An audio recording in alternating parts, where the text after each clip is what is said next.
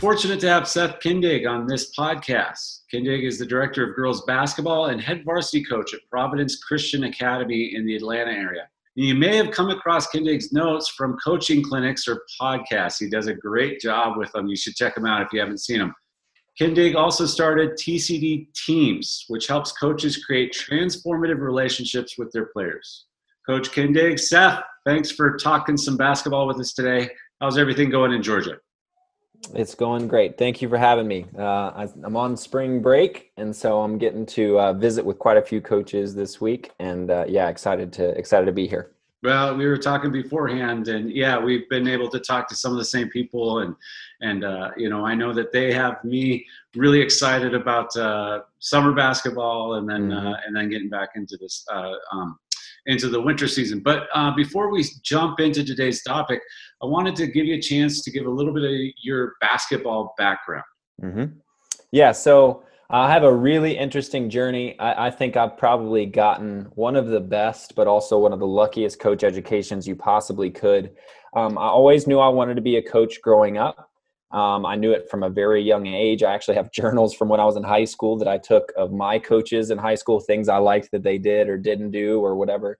And then when I went to Davidson College, I went there originally to play baseball. That didn't last very long. And I saw an ad in the paper. My roommate and I saw an ad in the paper to come and practice with the girls basketball team if we'd played basketball in high school. And I'd played basketball in high school.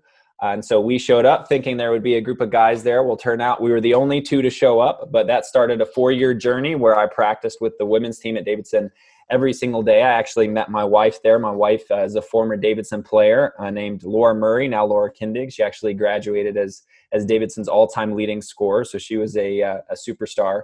My sophomore year of college, I started coaching middle school girls. My junior year of college, while I was coaching middle school girls, I also coached a 17U national team for a local group called Pro Skills Basketball, which now is all over the country, and now their top level teams is actually Team Curry, and so all in a span of 3 years, I was coaching middle school girls. I was teaching 6th graders who had never played sports before. Basketball. I was practicing every day with the Davidson women's team, getting to see a mid-major Division I program, how it operated, and see those athletes at work, and then coach high school players in the spring and summer who wanted to go play in college. And so I had some incredible mentors along the way, but that was, I got a pretty incredible and unique coach education really fast. A lot of it by doing, not so much by studying and research, but a lot of it by doing. And then after college came to Providence and have been coaching here ever since. That's my coaching journey. I would say not so much my leadership journey, but that's how I got started. Yeah, and I'm sure we'll talk about some of the leadership stuff a little bit later. But what a cool story. What was it like being on that the practice dummies, if you will, or practice smarties? We'll say that. Right. Yeah, and no, it was incredible. You know, me, I say this, and I kind of shudder at it now, but I was your typical ignorant high school boy who had all these types of opinions about girls basketball and what it was as a high school boys player. But I remember going back to my dorm room after that first practice, and I remember taking my shirt off, and I was just bruised everywhere. And I was just amazed by the level of physicality and just, I mean, really, quite honestly, how good they were. So it was a rude awakening at first.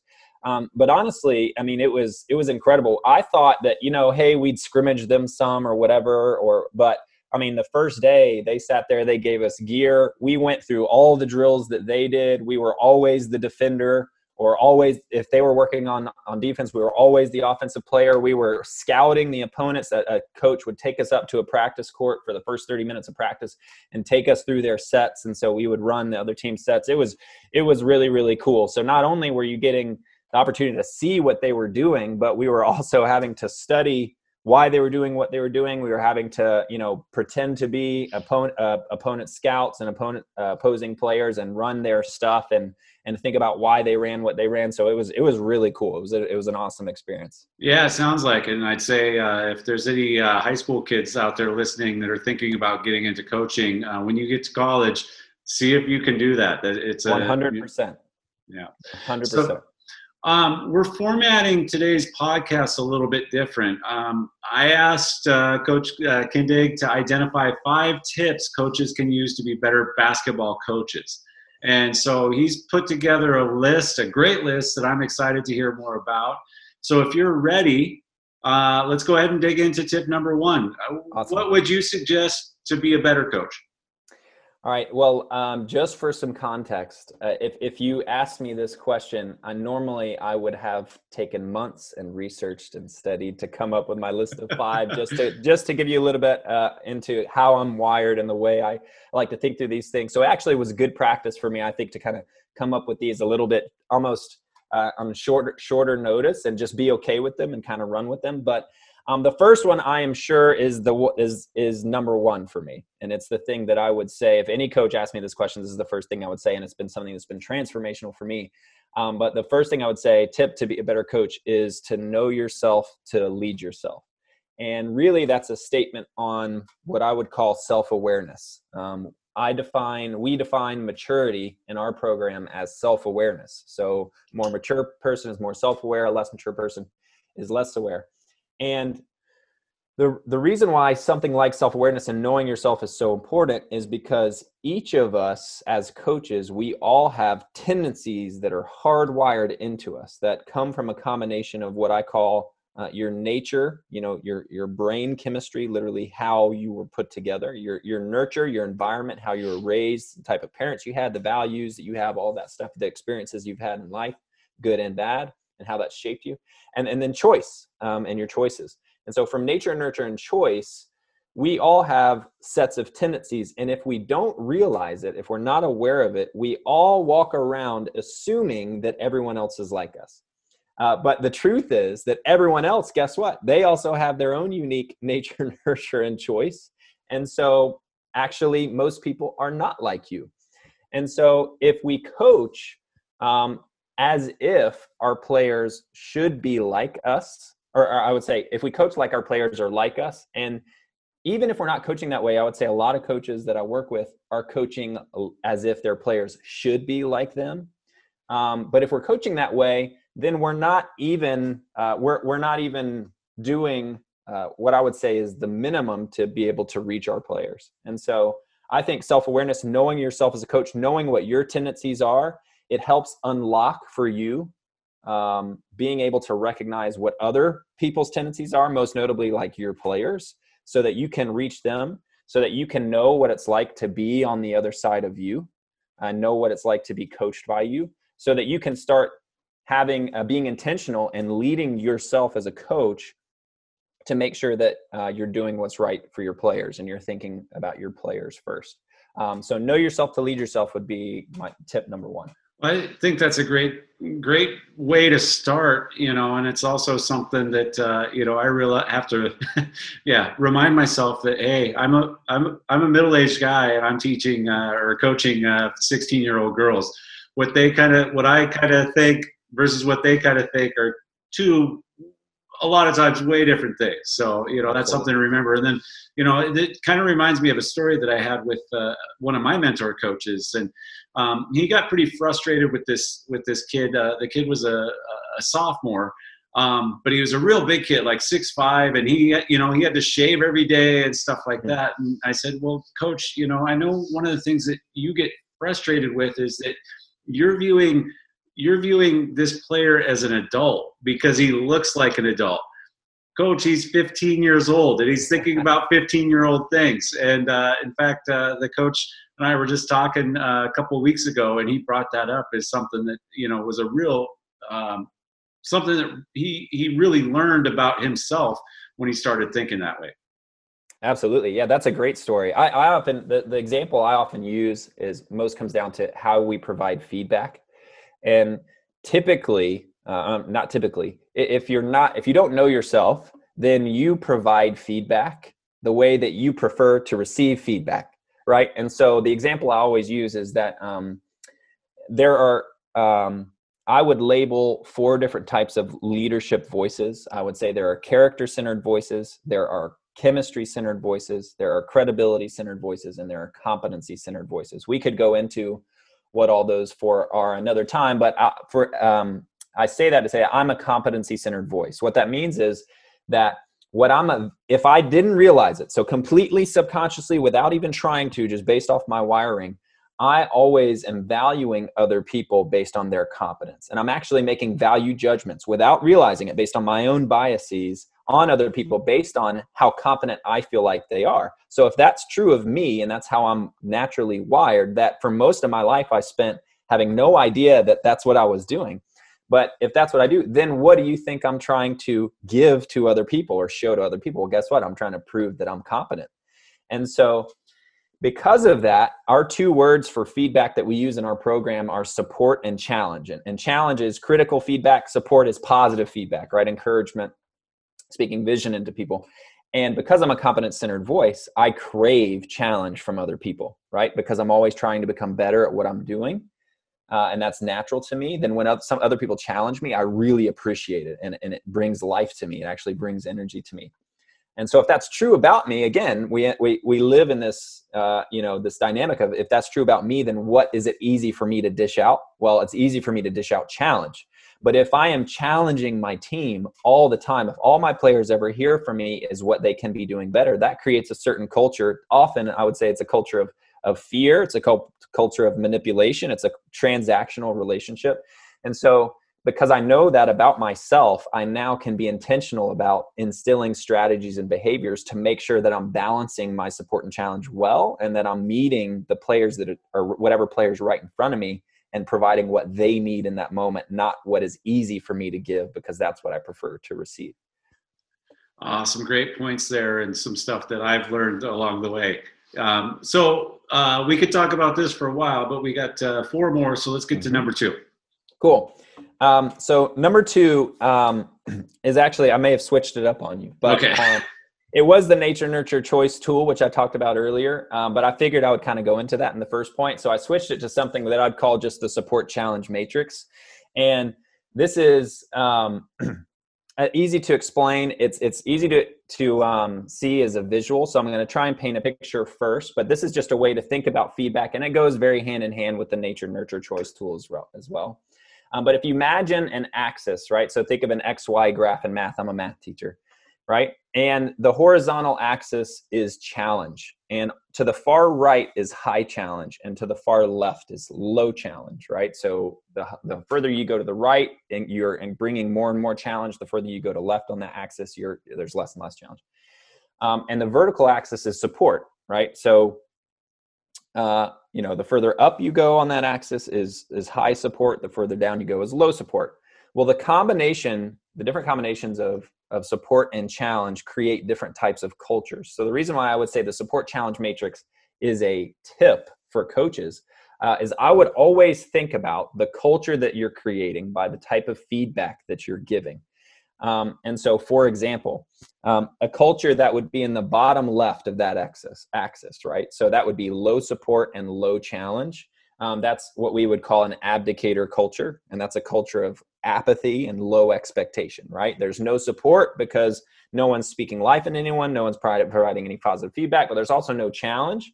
And so people don't feel like they're growing and they don't feel like they're getting better. In the bottom right, that would be a high challenge, low support culture. That's what we call a dominator culture. And that's what I already described in tip number 1. That's a culture of fear and manipulation, where there's lots of challenge, but that's all you ever hear. You don't really get to hear about the good that you're bringing to the team, the good that you're providing to the culture, what is true and unique about you and your specific role. That's like what we call a dominator culture. The top left, which would be low challenge but high support, is what we call a protector culture. And a protector culture is a culture of entitlement and mistrust. And the reason I think the entitlement piece is obvious. If all I'm hearing all the time is how great I am and I'm never being challenged, then guess what I get convinced of? I get convinced that I'm great and I don't need to be challenged to grow, or that I don't really have any room to grow. But the reason why it's a culture of mistrust is because what happens in a protector culture is that players or students get used to how they're being treated. So when you do try to challenge them, they feel like it's a huge bombardment of who they are. It's a violation.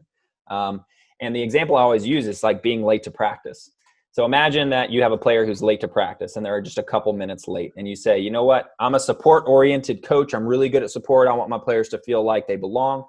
So I'm not going to say anything about it. Well, what happens the next day? Well, then that player's 3 minutes late the next day, right? And you kind of go through this cycle where it goes from 3 minutes to 4 minutes to 5 minutes to 6. Well, when it gets to 10 minutes, what do? We blow up, right? And we say, you don't value our time and you don't want to be here and you're not a part of our culture, blah, blah, all this stuff. Well, really, actually, coach, it's not their fault. It's your fault because you didn't challenge them and hold them to an expectation the first time they didn't meet the expectation. And holding them to that expectation doesn't mean I have to yell at them, doesn't mean I have to get onto them, but it means the expectation needs to exist. And I have to bring it up when they don't meet it, whether it's going to be something they want to hear or not. And so what happens is that they learn to mistrust you because they have no idea when you're going to choose to bring in the expectations or not. And so that's a protector culture, okay? And then the top right is what I would call a liberator culture. And that's obviously what we want to strive to be. But a liberator culture is a culture of empowerment and opportunity. It's where players feel empowered to be themselves and to lead. And they also feel like there's opportunity for them to grow because they're being challenged. They know where they need to improve, but they also feel understood because they're being supported and receiving that positive feedback. And so the tip that I would provide to coaches is to ask you as a coach to think about yourself and think about, where do you lean naturally? Do you lean towards being more of a supporter or more of a challenger? I already told my story a little bit how I'm a natural challenger. I think there are just as many coaches that are probably natural supporters. And wherever you more naturally lean, there's probably some intentionality that you need to insert into your coaching to make sure that you're moving your team into a liberator culture, right? So if you're more of a natural supporter, what are the strategies you're going to use to make sure that challenge happens in your program so that you can move your team from what you would tend to lead them to, which would be a protector culture, into a liberator culture, and then the vice versa, like I've already spoken about. If you tend to be a natural challenger, what are the strategies you need to use to make sure you're bringing support so that you can move the culture of your team to be a liberator culture? So that's tip number 2, is just to think about, as a coach, where you lean naturally. And so that helps you see where you need to be more intentional in the type of feedback you're providing so that you are in control of the culture that you're creating. Quick question for you on this. And, I'm throwing you, putting you on the spot here. So, you might not have an answer for it, but how many people how often do coaches just automatically fall into that liberator culture? I would say no, never. Yeah. Okay. Naturally, there is no one who naturally does both well. If they do both well, it's because they've learned one that is less natural to them. And I could show you all of the research and data behind that. It's actually based on Myers-Briggs research, essentially, and how people are wired in terms of the type of feedback they prefer to receive, and personality research. It's not just me spouting off this random stuff. But I would say everyone is naturally wired one way or the other, and no one does both naturally well. But that doesn't mean you can't do both well. It just means that if you do both well, you've probably learned to do one well that didn't come naturally to you. All right. Thank you. Yeah. So tip number 3. Tip number 3. Tip number 3 is the use of constraints. And constraints is kind of a buzzword, I would say, at least in my coaching circles and what I read on Twitter. It's not a new term. But I've had a really cool experience over the last couple of months. My younger brother has gotten into coaching high school basketball. And so he and I have got to have some awesome conversations just about coaching. And I just, am being flashback to all these times, my first teams and what it was like and the types of questions that I would ask. But I just noticed that in my conversations with him, he would ask me questions like, well, how do you teach this? Or how do you do that? And I just noticed that it has become so natural for me to think about how to structure a drill using constraints to get the behavior you want to see versus what you tell them. Because I think my little brother is so used to the questions he asks is almost, what do I need to tell them to get them to do this? And my response is, no. It doesn't matter what you tell them. It's how you incentivize within a drill to get the behavior that you want to see. And so I believe so much in a games-based approach, teaching through games, small-sided games, and then using constraints on those games to get the desired behavior. I believe that learning happens at the intersection of thinking and doing.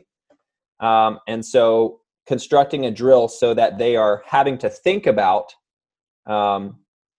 what decision they're trying to make or trying to learn, but then also having enough reps to actually try and do it and fail at it, so that they can be better and better at making that decision. And one of the examples that I often use is as just a 3-on-3 continuous drill.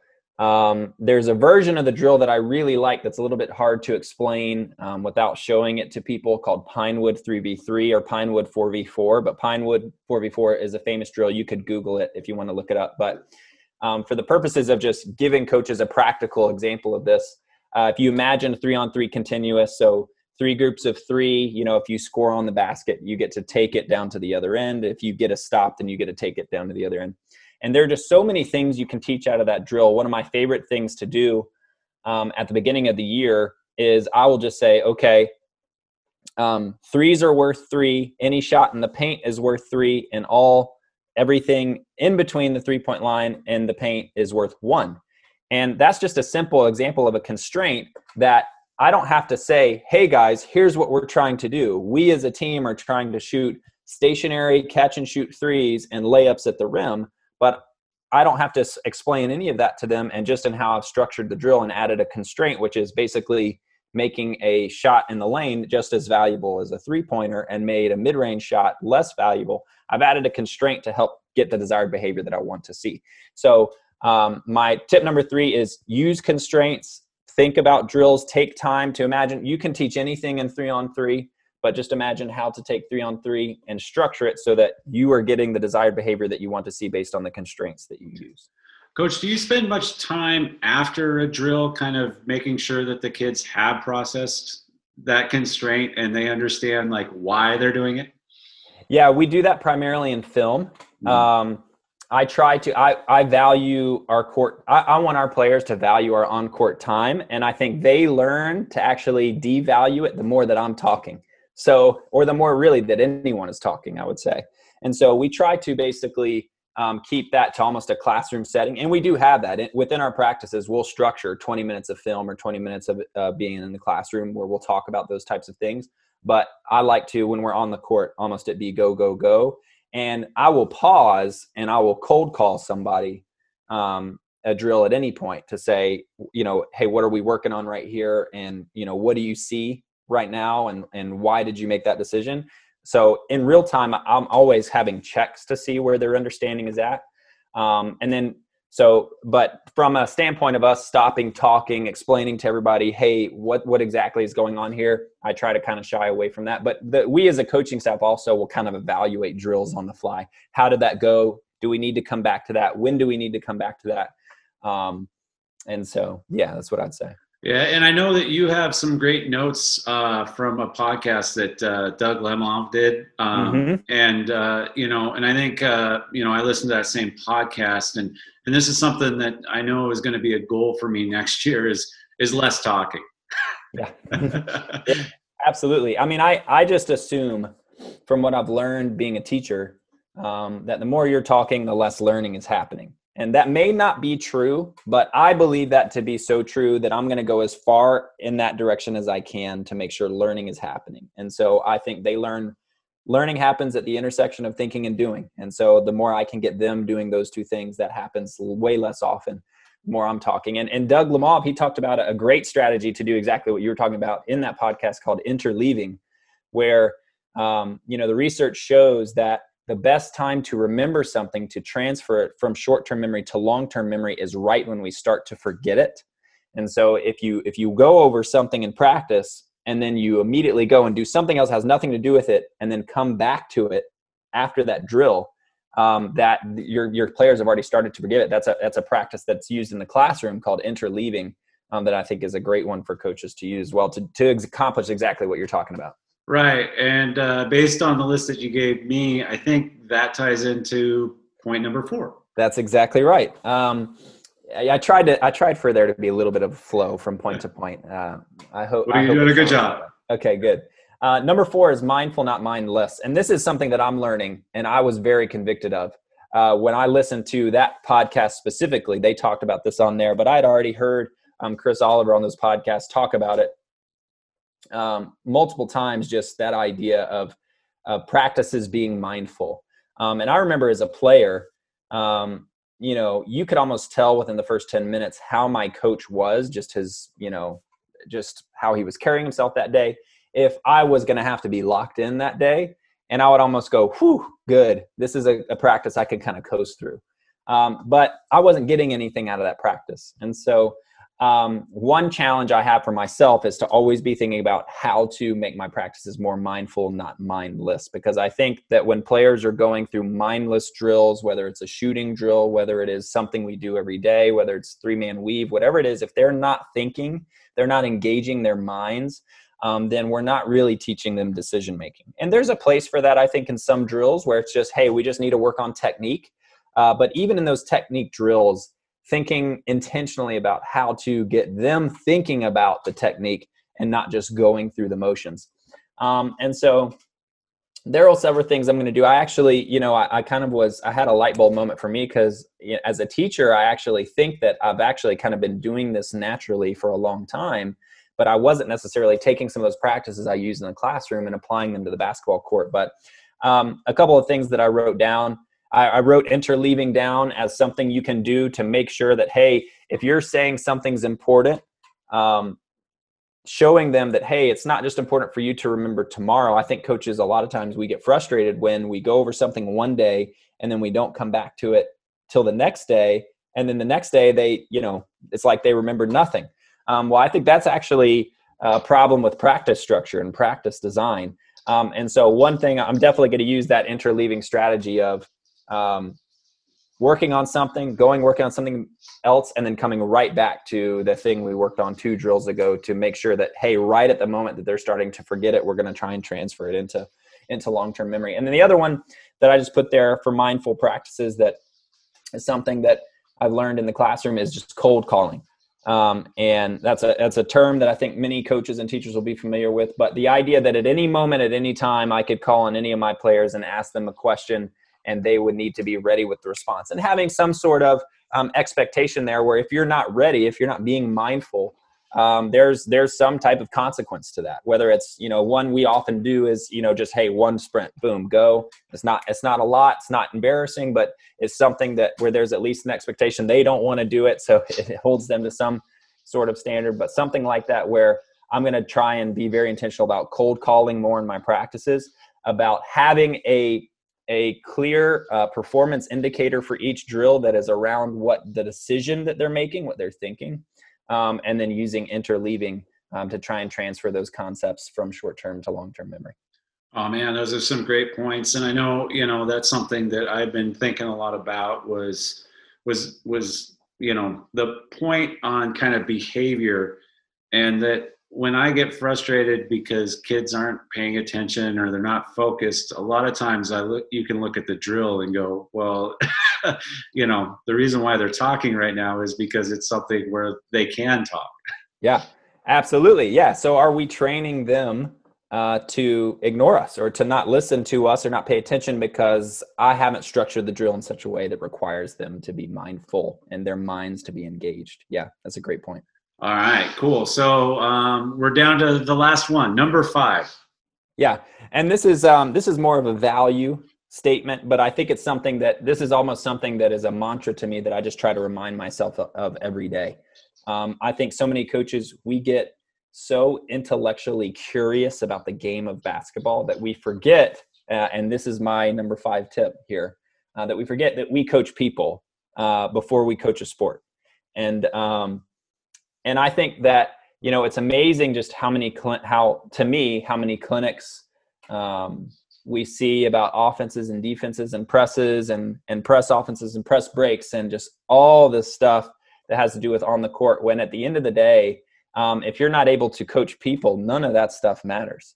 And so I think there's so much, and I would just say in the coaching circles that I interact with the most, I don't want to necessarily try and assume and make generalizations because I haven't seen coaching everywhere. I haven't seen coaching in all places. I haven't met any coaches in Idaho yet, until now. But but I just think that there's so much work that we have to do to coach people well. And we can sometimes get lost on the fact that, that the coaching people part of this, coaching young people specifically, is huge. And there's just as much to be gained there, even intellectually, in terms of coaching people as there is on the court. And yet it's so easy to become enamored with all of the on-court stuff.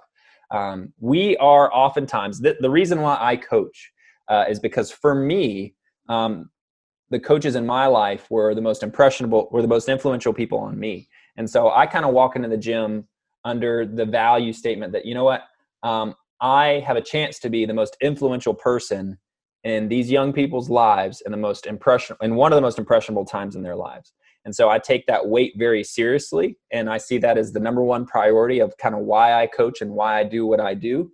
And it kind of grounds me just to remind me that, hey, at the end of the day, what my players are going to remember is not really, probably not even specifically the games they won or the games they lost. They might remember a couple of those. They're probably not even going to remember. Me and my friends, when we sit around and we talk, we remember funny moments in games. We have no idea if we won or lost that game. No clue. We remember if we were good, or we remember that we were above 500. But what we remember are the bus rides and the times together in the locker room and the team meals and those long bus rides home. That's what we remember. And so I think there's so much more work to be done. I think so much more of our time and energy should be spent on the environment and the culture we're creating for young people to be developed and to grow as people, that I think sometimes we can forget that. So my number 5 tip is one, just kind of to round it all out, to hopefully be a reminder for all of us that, we coach people, not a sport. Yeah, I think when you go through as many senior nights as I've gone through, you realize what the kids talk about, most of them is not about a game or when we won this. It's about, hey, like you said, the bus ride moments, or when we got to go to state, or, when coach fell down while we were playing, whatever. It's those moments that they always bring up on that senior night. Absolutely. Yeah, we had a huge win last year. We actually got to play a team in State Farm Arena. We finished second to last in our region last year. They finished first, and we beat them. It was a huge upset. It was kind of a crowning achievement of the season, one of our last games of the season. It was our best win in probably 5 years to that point. And that was every single one of my seniors this year's moment. And none of them mentioned anything about the game. It was all about everything else we did that day, where we went and did this in the city and that in the city. And, this happened on the bus, exactly like you're talking about. So I think that's so true. I think it's important for us as coaches to remember that, in essence, we have a part in creating some of those memories, or not, or not if we choose to not be intentional about that. But what are those memories that you're creating? It probably will have a lot more to do with the type of person that you are, not how good of a coach you were. Yeah, I think, a big thing for me since I took over as a head coach from my first year to going into my 4th year is, I really am cognizant of experience. Like what is the experience these kids are going to have? Now, there's going to be losses, there's going to be some tough times, but overall, my hope is that they go away with overall a good experience. Well, Seth, those are 5 great tips, and I've learned a lot from you. I really appreciate you coming on, and so I want to thank you for coming on. But before we go, can you tell us a little bit more about TCD Teams and where coaches that might be interested in learning more about what you can offer them, where they can go to get that information? Absolutely. So TCD Teams is basically a company that I started to help coaches specifically with some of the things we were talking about in the earlier points. But the tagline is to help coaches understand their players' wiring, how their players are wired, and communicate effectively, specifically to their players. So this isn't like, hey, I'm going to teach you some communication tips for you as a coach.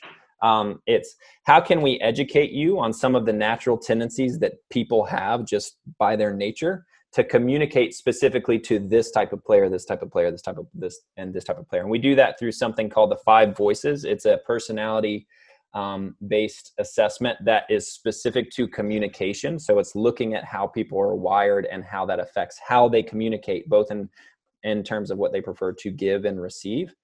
And so what I do is I take teams through the 5 Voices workshop is what it's called. And for the team, that actually functions as basically a team building experience. Okay, so when you go through the team workshop, the teams are there, they're talking about themselves, they're learning about their tendencies. And then afterwards, what I can do is I meet with the coaches, and I'm basically able to give them extremely specific insights to their players based on the data that we collect in that team workshop.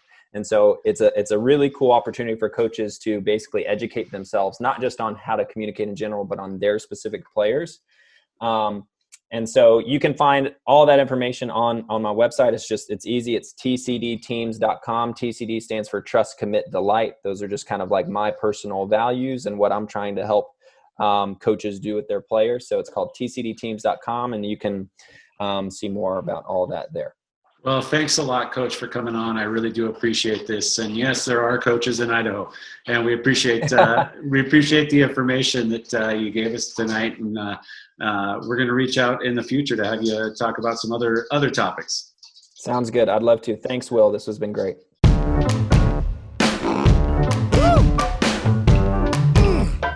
Thank you. Thanks for listening to the Idaho Basketball Coaching Podcast. If you're interested in being a guest on the podcast, email me at idahobasketballcoachingpodcast@gmail.com.